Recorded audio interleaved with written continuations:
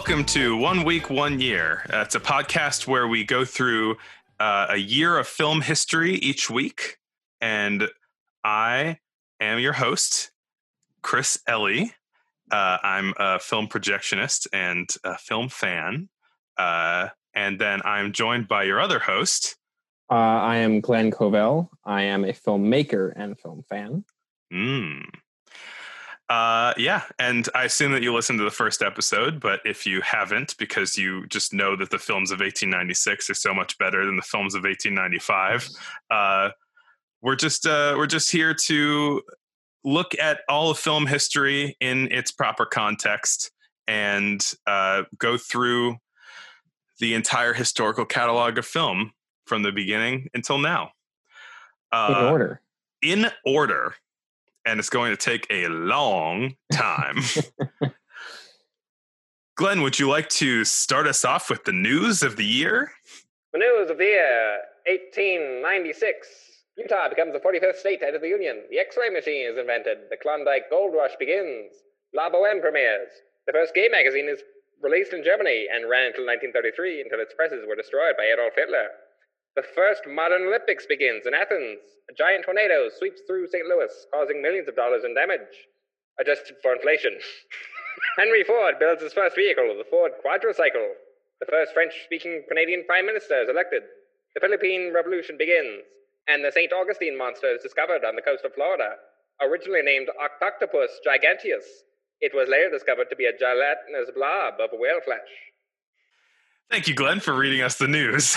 A lot of news that year. Yeah. You know, a lot of news every year, and that's why we're doing this. The depth, not the breadth, the depth. Indeed. So kind of where we left off last week, right at the end of 1895 was when this Lumiere, Lumiere presentation happened in December 1895, 1895. Mm-hmm. Yeah.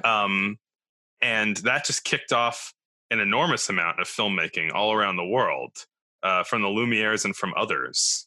Yeah, it really kind of started as like a bit of a booming business or a booming just thing that people were interested in, I guess. Mm-hmm. I did read up on it and saw that the Lumieres started to hire and work with a lot more camera operators that they kind of sent around the world to different places to make more films. It seems like kind of the genesis of the travelogue in that way. Yeah. I feel like my thought watching the Lumiere brothers films from this year was they took them out of the backyard and into the streets. Ooh, mean streets. The mean streets of Lyon, France and abroad. Yeah, I mean, I put down a small list of a couple of the actualities that I think mostly Lumiere that I saw from different places. Like there was some on Broadway in New York City, Venice, London, Mexico, Geneva, and Moscow. Yeah. So going all over the place. Yeah. And it's like the people who worked in the Lumiere factory, possibly who were in the film we watched last week. Oh yeah. Of the workers leading the Lumiere factory. There's one guy, Charles Moisson, I think is how his name is said. So we looked it up, but oh well. He was a mechanic at their factory and helped develop the cinematograph, their sort of film projector camera lab hybrid. Yeah. And became kind of one of their traveling cameramen. Interesting. I didn't know that. There's another guy, Jean-Louis Promio, who saw the 1895 show, the exhibition, and kind of joined the team and helped train other cinematograph operators and traveled all over the world.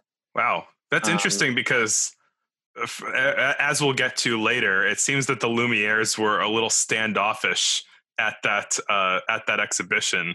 All these people trying to buy their cameras and them just for like 10,000 francs or 50,000 francs. And they just said no. Yeah. Or wait, how do you say no in French? No. No. You really say it the same way, but with a much heavier accent. Yeah, so actualities from around the world, but probably their most famous actuality from this time. Which is also, I think, one of the earliest from the year also. Hold on, my dog just walked in. Oh, I thought I closed the door. Lucy, come on. This has to stay in. This is too good to cut out. This is important podcasting, what the listeners want to hear. So professional. Can't cut that out. Yeah, I'll cut it out. Oh, I can cut it out. Watch me. So their most famous, right? Their most famous movie that the Lumieres did, I would imagine. Yeah. Sure. And I would hazard the most famous film before Trip to the Moon in 1902. Probably, yeah. Yeah, is Arrival of a Train at La Ciotat Station, or Glenn. Mr. I thought you looked this up. I know, I don't have it in front of me. Hang on. Or Arrivée d'un train à la Ciotat. So, Arrival of a Train at the Station, which you have likely seen before, unlike a lot of these. Is a stationary camera that is set up at like right along the edge of a train track, and you're seeing all these people waiting for the train to arrive, and then the train kind of comes in at this diagonal angle along the screen, and then fills up most of the left side of the frame, and people get on the train, and then the film ends. It's about 45 seconds long, but this is the movie that has the story that you may have heard, which is probably not true, that that the audience upon first seeing this thought that the train was going to hit them, and so screamed and ran from the theater. Yeah, which pretty much every article or blurb that I've read about this film says that is almost 100% not true. They're like, no, people weren't that dumb. Like they understood what they were seeing was sort of light projected onto a screen, and that sort of thing. Even if film, like moving pictures, weren't really a known form of entertainment then. Yeah, that there were magic lantern shows and there were sort of theatrical projections and things like that they were probably familiar with. And also, I imagine they kind of went to go and see this under the pretense that they were going to see a motion picture and not a real train that was going to hit them. Unless it was a sort of King Kong situation where they didn't know what they were going to see. Is that what happens in King Kong? That was like mysterious until they open the... I mean, we'll get to King Kong. we're not there yet. Yeah. But it is funny that is kind of like the thing that it is probably most well known for is that story, which is probably untrue. Yeah, but I mean, it's a neat little film. If we're looking at it from the context of a lot of this early cinematography, I think the shot is really dynamic. It's yeah. I think I saw it described somewhere as like, you know, even though it's one single shot with no edits, it kind of forms a wide, a medium, and a close up in composition as the train gets closer and closer to the screen. And we are seeing more kind of deliberate framing in these movies coming up. It feels very deliberate that they filmed it that way. Yeah, it's a cool shot. Yeah. A lot of their films from this year were similar to that, where they felt very deliberate and were just very cool shots. Yeah. Well, before we get on to that, did you see that like 4K 60 frames per second version of Arrival of a Train that was floating around on the internet? It's disgusting and I hate it. I think it's cool. Like, I would never describe it as better, but it's an interesting kind of experiment to try to. Yeah. I guess I'm being a little too reactionary there, but it was using these like neural net algorithms to fill in, to interpolate, I guess, the extra frames and to do some kind of like hokey upres to 4K. But I looked it up, or when I was looking in the video, I was looking in the comments, and the guy who posted it said, all the credit goes to the algorithm makers, people like Waifu2X and so and so, and that just made me go like, okay, I don't need to take this thing seriously. I don't know if you saw this as well, but like there were some more kind of Lumiere upresing modern, quote unquote, modernization efforts on YouTube that have been happening recently with neural networks. There was like a compilation of all these like baby films that they shot, just actualities of little babies doing their things. And it was also, it had all of those neural net algorithms. I think it might have used some slightly different ones than Arrival of a Train did. And it also had like a neural net colorization, and it like the colorization was like pulsing because it wasn't actually latching on to real objects. And it was almost like sickening to watch, actually. Oh yeah. But speaking of the framing, did you read about how they were thinking that Arrival of a Train might have been the kind of dynamism of that, and some of the early Lumieres came from early experiments with 3D that they were doing. Oh yeah, I did. I saw something about that. I don't remember. I didn't really read more into it. Well, I thought this was really interesting because if you're making cinema from scratch, right? Like, what's to stop it from being 3D? Right? Maybe the most natural thing to do. The whole idea of having moving pictures on a screen was so novel. Probably the first idea of what it would be 3D. And so what I read was that they were experimenting with 3D before they even shot any of their stuff. But, at 2D black and white was kind of the most natural way of going about things. And they remade Lumiere, or the Lumieres remade it in 3D like 35 years later, Arrival of the Train at the Station. Oh, wow. Yeah. There's like a 3D version floating around somewhere. Yeah, I gotta find that and find some way of watching it, since I don't have a 3D TV. I did think it was interesting. I think there are a lot of other train films that they did. Yeah, like Arrival of a Train at different stations. Yeah, that became a whole series. And I guess I got one more thing on Arrival of a Train. Is that considering how famous and well known and kind of foundational it is, I believe, the first or one of the first films that has been encoded into DNA. Wow!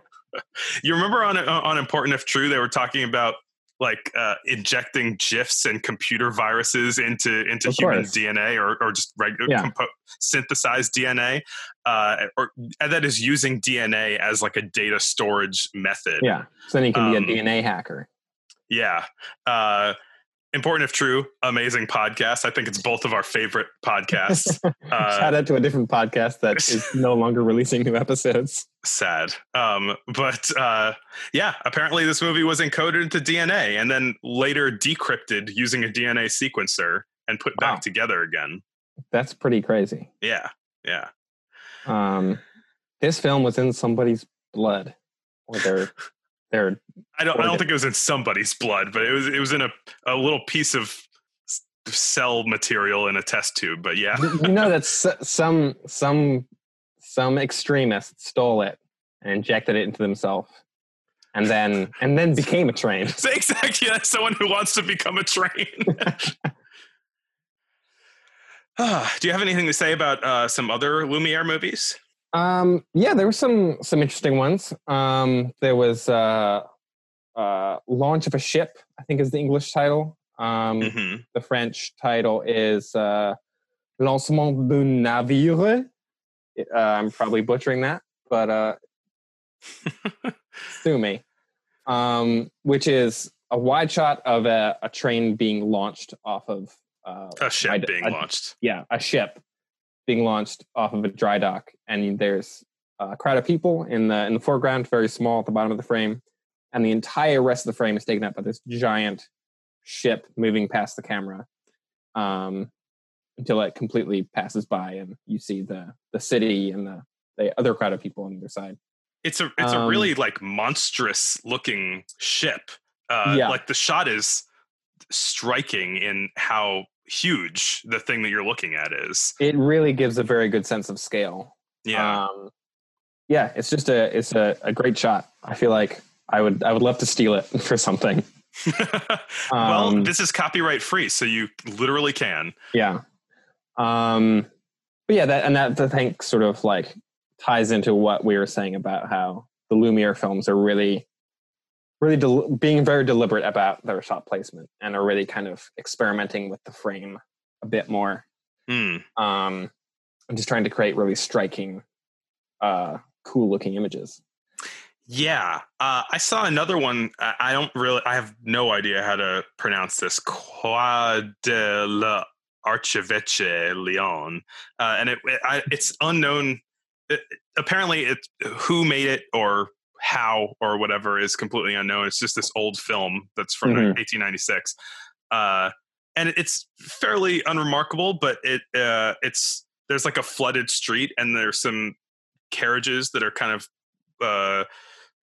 just going through the water that's maybe like a foot tall or something like that. And there's probably like 100 people on the sidewalk kind of watching this whole operation happen because in 1896 you didn't have anything more interesting to do.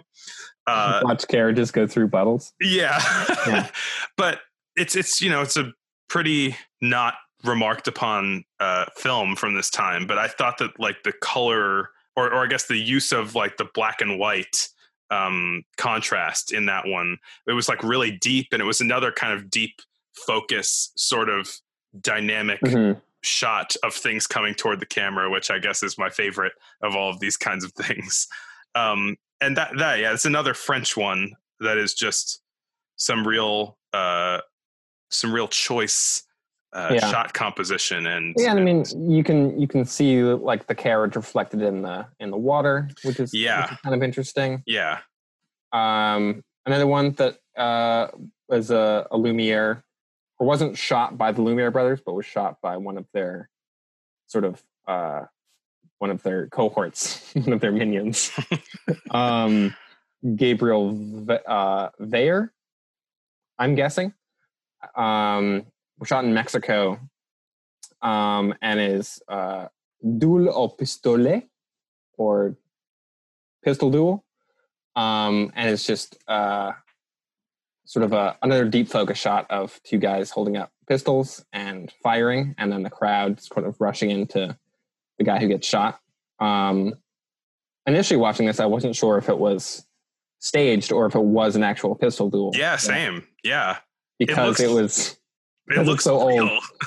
It does. It's very convincing. If I had read that it was real, I would have believed it. Yeah, I mean, a step up from the execution of Mary, Queen of Scots, certainly. As far as faked deaths on film. Yeah, although it did stick out to me as this is probably the first gunfight on film. Or the first like guns on film, which seems significant since I feel like film and guns are kind of linked. It's one of those things along with horses and trains that have kind of always seemed to have been subjects of film.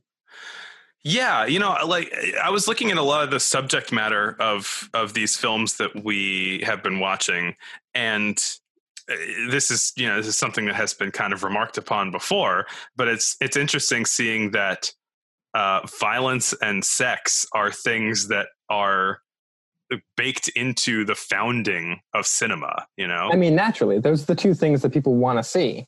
Right. Yeah, I guess that's true. I mean, they're two things that you typically don't just see out in the world walking around. So you go into a picture house or look into a little cubby. They're very, I don't know, they're very kind of like... They're sensational. There's something... Yeah, exactly. Another one that was not shot by the Lumieres, but by one of their cameramen, is a panorama of the Grand Canal, Venice, which I think is the first moving moving shot where the camera is moving. Yeah. It's a dolly, but on a boat. Yeah, it's just camera stuck on a boat going down a canal in Venice. But it just seems significant because it's the first time that the camera is actually moving. Yeah, it's cool to see Venice back in that day. It's something that looks, I don't know, it seems like it looks pretty different now. So watching a lot of these Lumiere actualities that have been shot all around the world, it was interesting to me how so many people are wearing the same kinds of clothes. These aren't people that are being put in front of a camera to wear a uniform. Like, it's just everybody had the same kinds of clothes that they wore back in 1896. But it was like slightly different of the same kinds of clothes in Moscow or Mexico or New York City. So just, seeing these old societies was very neat, including Venice. They're definitely kind of cool little snapshots into the past and into different parts of the world at this time also. Yeah. I don't think it's that bad cover it for the Lumiere stuff. There's demolition of a wall. Which is some early effects, kind of. Yeah. It's some Lumiere workers knocking down the wall of a partially destroyed building, and they're just hacking away at it with pickaxes and trying to push it over. And then the wall, they reverse the film, and the wall just puts itself back together and goes back up, which is the first time that's ever been done. And Lumiere is playing with some kind of funky camera effects for the first time. Yeah, it doesn't really seem like they did that for any particular reason other than to kind of because they could. Mm-hmm. I think they were just like, neat, check it out. we made it go back. But yeah, I mean, speaking of people advancing the cinema, segue. Yeah, right. Speaking of people advancing cinema effects and the camera as an art form, we can move on to Georges Méliès. Yes, who famous Georges Méliès, who's the real MVP of 1896. Oh, for sure. And we definitely buried the lead by by talking about him later in the podcast. Yeah. Oh no, this is where all the good stuff is. Yeah. For sure. Georges Méliès is probably best known for directing A Trip to the Moon, which doesn't 7 years later. Yeah. But he started as a magician, if you couldn't tell by any of his films. And I do think that really kind of informs his outlook on film and sort of like the way he viewed it as kind of an extension of being a magician. Yeah, I mean, he invented tricks movie and magic. Illusions. Yeah, pretty much. He took so much of a different approach than everyone that we have seen here. He's inventing new funky effects. He's like stopping the camera and swapping things out and making it seem like things just pop into existence. He's augmenting his magic with film, which I think is really cool. Yeah. And he was also at that Lumiere premiere in December and offered them 10,000 francs for a cinematograph, and they turned him down.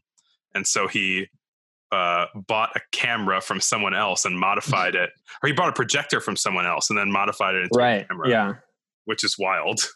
Well, yeah, because in addition to being a magician, he's kind of an inventor, which definitely lends itself to filmmaking. Yeah. Especially when no one will sell you a camera.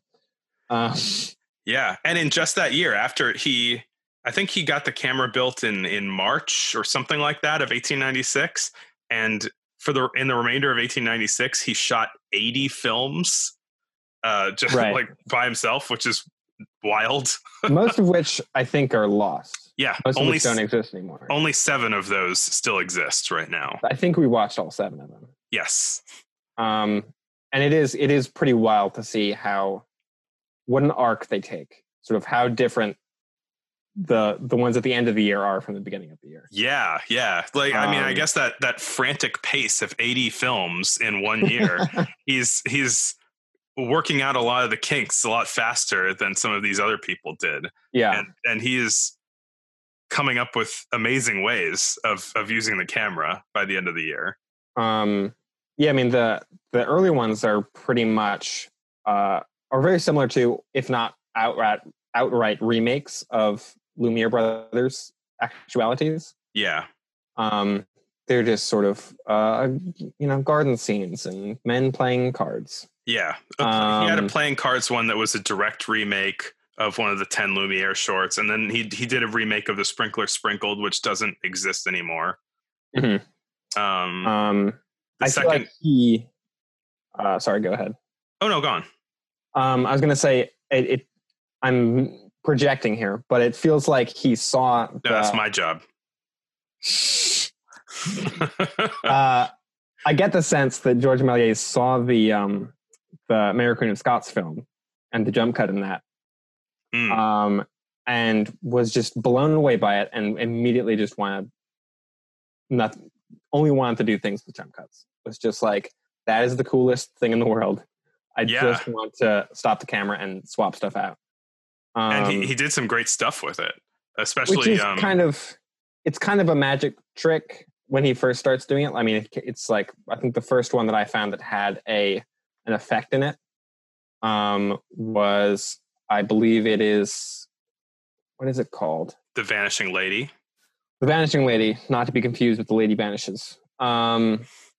That's already his 70th movie, which he could have done something earlier, but we just don't know about. Right. Yeah. Yeah. And there's a bunch in The Vanishing Lady. So, Vanishing Lady is sort of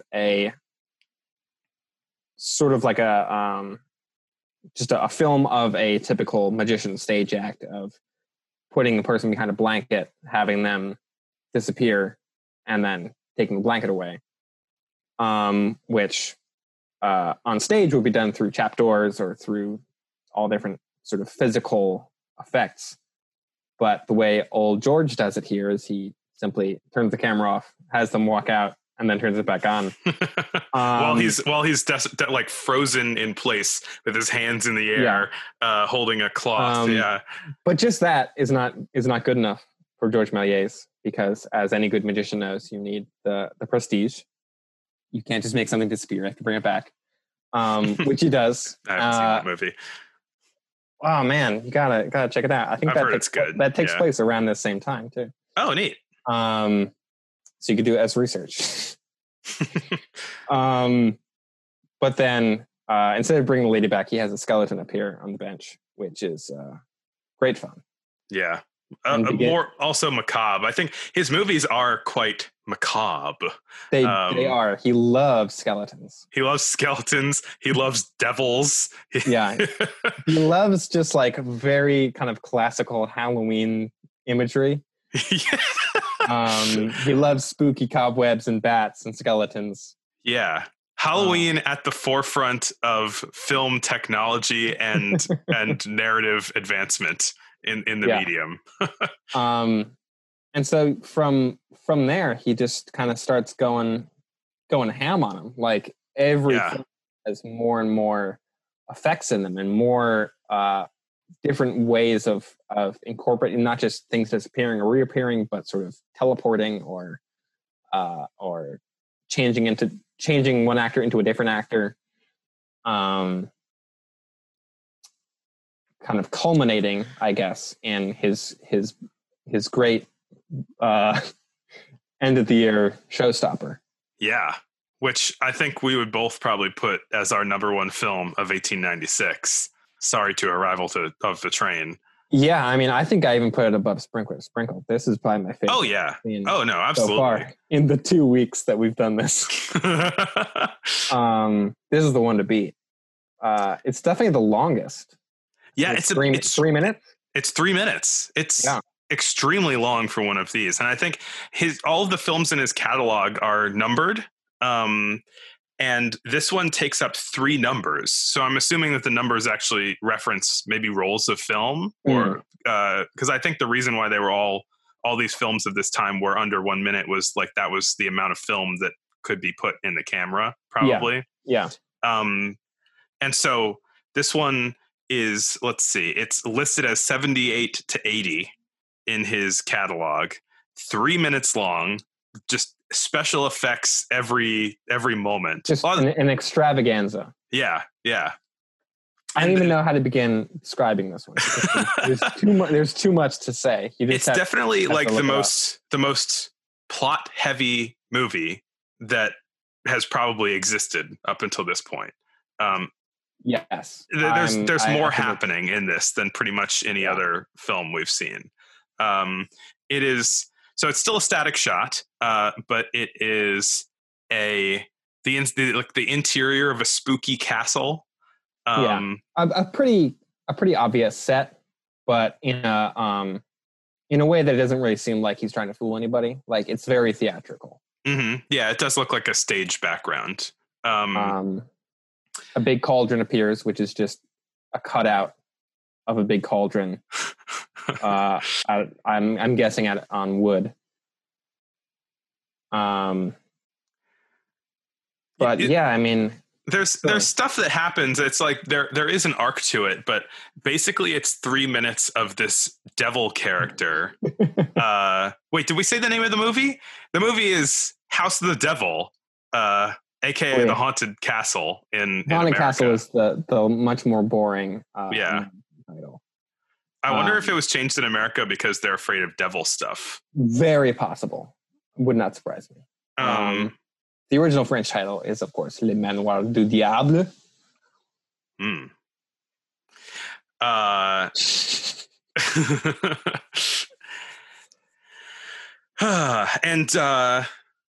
Then this so it's this devil character who is kind of occupying this castle. He transforms into a bat and back again, and this was a year before.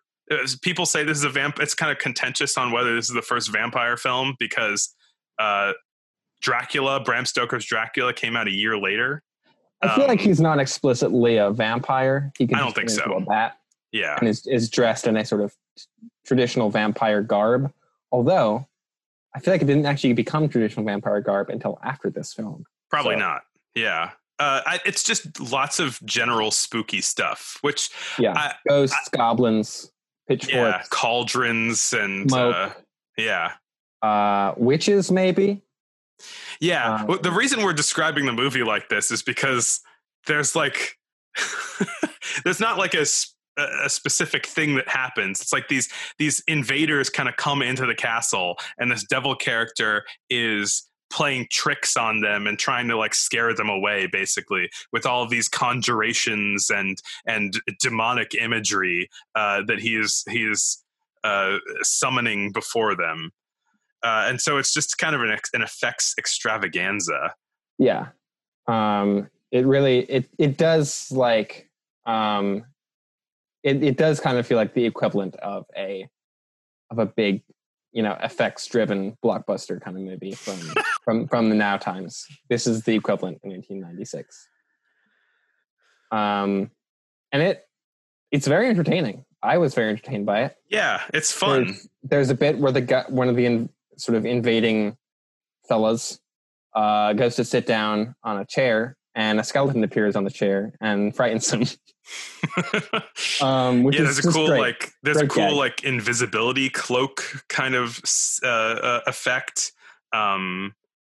There's the way that a lot of, I want to say spawn in, like a video game term, but like a lot of the way that a lot of these monsters kind of appear in frame is through these puffs of smoke that hide the transition from one jump cut to the next, which I think is really cool. Yeah, it does a good job of it too. Like not all of them immediately read as jump cuts. Like the camera doesn't move. The actors don't really shift much. It's fairly seamless. By this point, he definitely knew what he was doing. And I don't know. Is there anything else to say about this? It's really cool. It's really good. I just feel like there isn't too much to say about it. Yeah, I mean, definitely watch it. It's all of these films we've been talking about are free on YouTube. Yeah. I think I should make like a playlist of all of the ones that we talked about. Yeah, or like have links to it in the show notes description or something. Yeah. He did, I think, a couple others in 1896 after the Haunted Castle, or at least on the list I was looking at, they were listed later. Yeah, I think he did 2 or 3 more.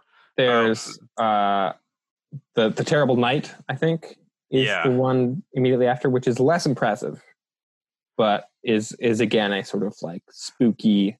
Oh no, a Terrible Night is the 26th one. The 82nd one is A Nightmare, if that's what we're talking about. Yeah. That, I think that is what I'm thinking of. Yeah. And it is pretty, it's kind of more of the same, but a little bit less extravagant than. It's only 1 minute long, and it's just a shot of a guy in his bed who's having a nightmare, and then it makes all of his nightmare visions appear in front of him. Yeah.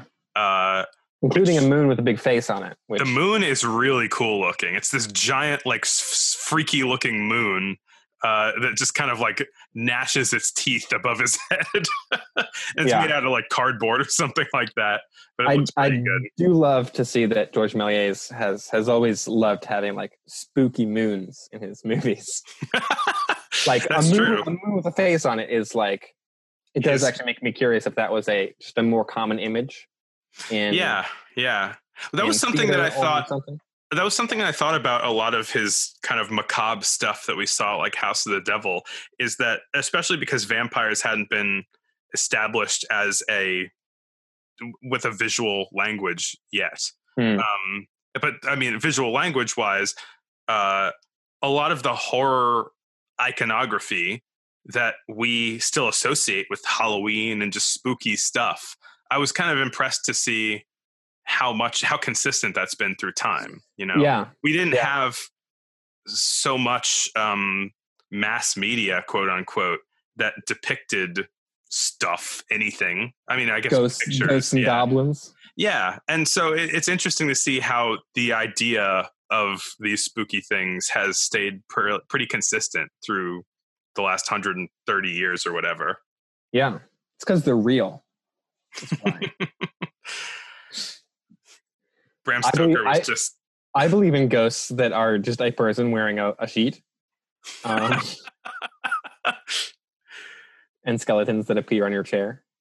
Another thing about A Nightmare, which is a little less savory, is that like one of the horrific visions that he has is somebody in blackface, which is very of the era. It might be the first blackface that appears. I was trying to figure that out. Like I imagine Edison would have done that at some point, or because that just seems very him, Not even on film, just doing it with chuckles. We find out that like many a senator, one of the earliest Edison photos is just a picture of him at a college party in blackface. Because of all the college parties that Edison went to. It is definitely a reminder of the times. Yeah. It's not great, but I mean, it goes by pretty quick, and that's why I mentioned Edison, was because all of this stuff was in the vaudeville tradition, and that's where blackface came from. Yeah,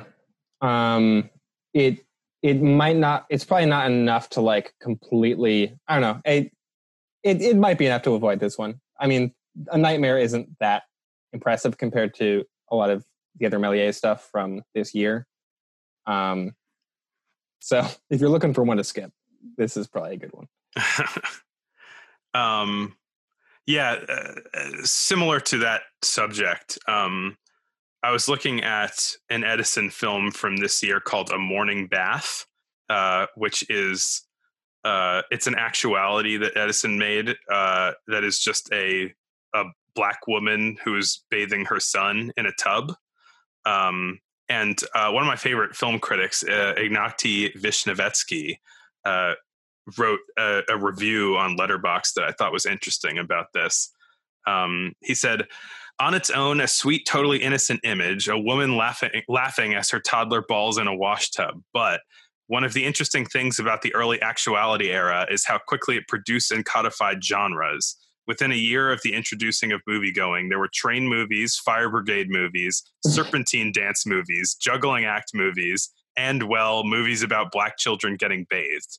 These were marketed as gag films, very funny and especially pleasing to children, goes one typical catalog description. A morning bath was the Edison Company's entry. Its competitors released such titles as A Colored Boy's Morning Bath and The Pickaninny's Bath and Whitewashing a Colored Baby. And he said, a lot to unpack there, as they say. So, I mean, this is the kind of thing that I guess comes with the territory of watching these old things, is that we kind of have to grapple with the old politics of them. We're going to get to the jazz singer, and that's all about blackface, isn't it? Before we get there, we're going to get to some real doozies. Yeah, that's right. I'm not looking forward to watching. How could I forget some of them? Yeah. Well, we'll get there. We'll have to unpack more of that once we get. That's not till 1905 or something. Yeah. 1915, if that's the one that you're thinking of. Yeah. Yeah. Is there anything else that you wanted to talk about on these films? I do think I hadn't thought about genres quite like that before. I think it's funny that he points out serpentine dance movies, because there are a lot of those. Yeah, they all kind of. It's hard to tell the difference between all of them, but everybody. The remakes were a big thing at this time. Everybody was remaking each other's films and remaking their own films multiple times in a year. I think actually 2 of those versions of Workers Leaving a Lumiere Factory were shot in 1896. They were people. Yeah. So it seemed like there was no sense of like, I own this film idea. It's like everybody's just making their own versions of each other's films. Yeah, it almost kind of feels a bit more like paintings or photographs. Like they tend to get copied and sort of repurposed. And like there are 1,000 Renaissance paintings that are almost the same. They're just different painters sort of changing the faces or color palettes or things. And it seems like that is kind of the attitude with these early films. They're just sort of like, oh, a train coming into a station. Let's do one of those. We got to get those train movies. Yeah. People are eating up those train movies. And it also is interesting that I feel like a common complaint that critics make every year is that the only thing coming out are remakes or sequels. And that literally goes back to the birth of film. Yeah. It is nothing but remakes and sequels. Maybe less so sequels, but yeah, a lot of these things were viewed pretty individually, and so there wasn't any kind of you couldn't trust that one person was going to watch the next movie in a series or something like that. I get the impression that they were also somewhat hard to access. There weren't movie theaters everywhere. This was the year that movie theaters were beginning to be built.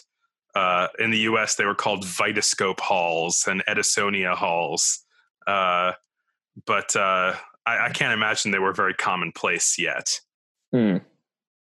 Vitascope hall seems, I don't know, something about that sounds clinical and creepy to me.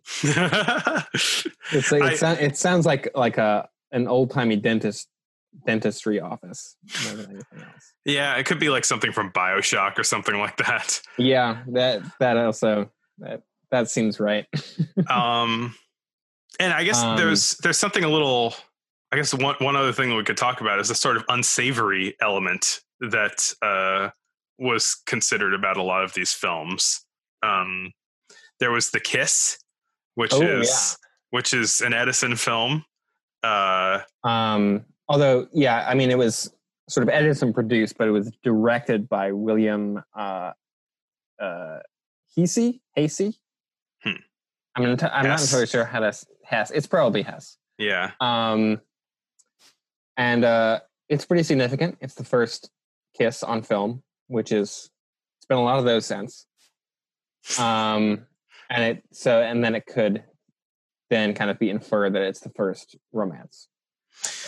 Yeah, and apparently it was pretty edgy for the time. I was reading it's public kissing was greatly frowned upon by Victorian society, and so like people were not too pleased about this. That's what I was saying is like, it's odd that Edison is sort of at the forefront of scientific achievement and at the time, but was also like just this showman huckster who was interested in circus sideshows and things that society didn't really want you to see.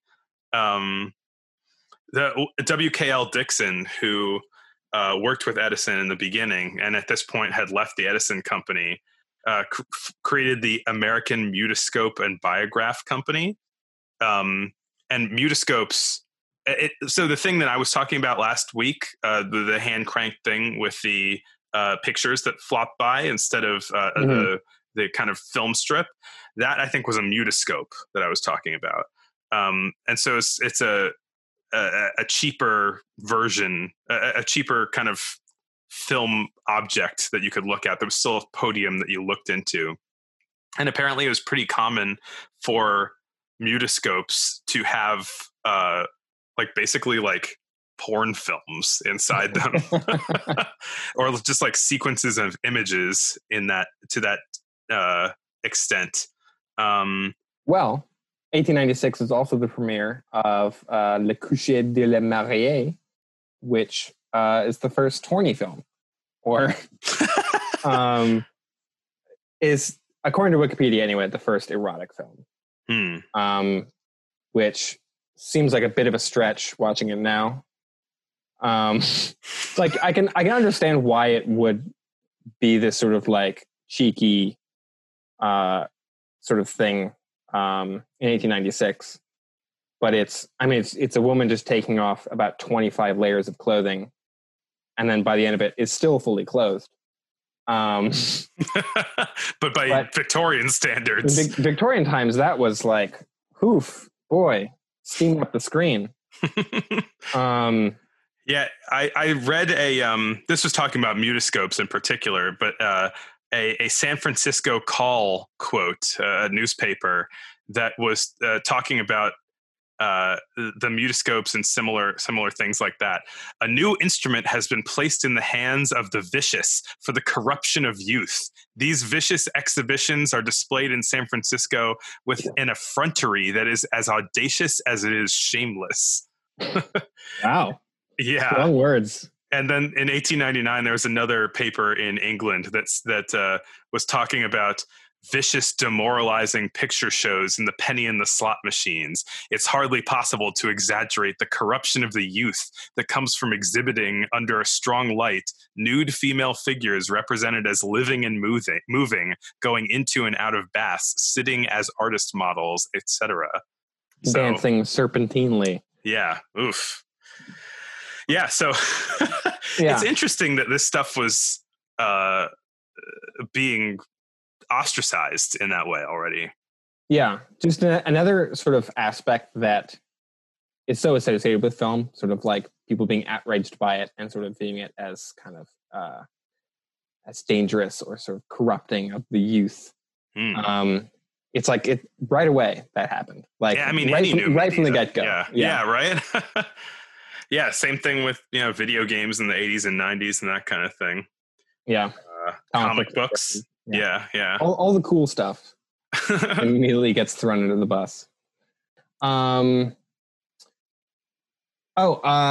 This year, 1896, was also the premiere of what is it? The Cabbage Baby. Oh yeah, lest we just like just like most of the film world, forgetting about women. Oops. Yeah, 1896 was the premiere of The Fairy of the Cabbages, which is now a lost film, but is significant in that it is the first known film to be directed by a woman. Yeah, and apparently she was the only woman directing films for the next decade until 1906. Alice Guy Blanche. Yeah. Blanchet?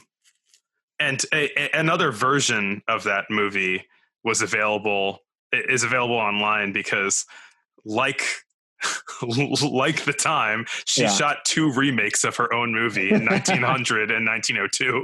Yeah. Couldn't get it any better. And I as far as I can tell, the 1900 one, which is the one that I watched, differs, I mean, somewhat significantly from the original. Yeah. Which is too bad. But the main idea of it is a fairy that's plucking newborn babies out of cabbages, as in a Cabbage Patch Kid kind of sense. Yeah, I did not realize that children and cabbage were so inexorably linked this early. Yeah, well, I mean, I guess it's some kind of historical legend thing or whatever, that baby girls come out of roses and baby boys come out of cabbages. Okay, and so that's what this movie was depicting. But yeah, I mean, the 1900 one is cool. It's very like it is very kind of theatrical, but it has it has a cool look to it. What other, like there was another boxing kangaroo movie. I mean, yeah, most of the like significant stuff I feel like we've talked about. I don't know if there's any other cool things that either of us saw. Nope.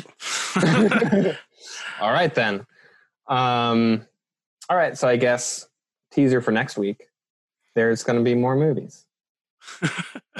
Oh yeah, and I wanted to put a couple quick notes at the end. Is that I was talking about Edison's film studio that he made in New Jersey last week, and it is called Black Maria. Is the name of the film studio? Is it Maria or Mariah? As in like the... I don't know. It's spelled like Maria. I think it might be pronounced Maria, but I could be wrong on that. Huh. Yeah, it was a purpose-built studio, the very first one, and that black background was this tar paper that he had around the walls to just form a simple background, and it had a retractable roof, which you might have mentioned. Yeah. And then also, last week I said in response in a joking fashion, don't fact check me, but do fact check me, because the whole point of this is to learn. Yes. Quick fact check on my part. I'm pretty sure last week that I said that the Museum of the Moving Image was in Brooklyn. It is in Queens. And I should know that. I forgot to say that, yeah. So I am ashamed and appalled, but I'm now taking the time to... Turn in your podcasting card. I've had it for such a short amount of time. I'll get a new co-host next week. But I guess that's it for 1896. On to 1897. Tune in next week. Same time, same place. Yeah. And if you all have any more recommendations, feel free to message us on Facebook, Instagram, TikTok. I still haven't figured out any, kind of email address or whatever. But we got like Twitters and stuff that I haven't done anything with yet. We'll see. Tweet at us. Tweet at us at 1 week, 1 year, all spelled out, with the non-numerals. I'm sure we will not live to regret that statement. Maybe I should get both versions if possible. Anyway, thank you for listening, and we'll see you next week.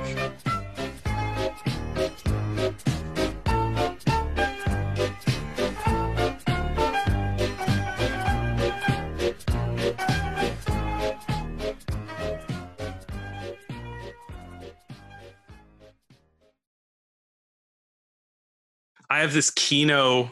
Oh my gosh! I just knocked over my dang Red Bull. Oh no!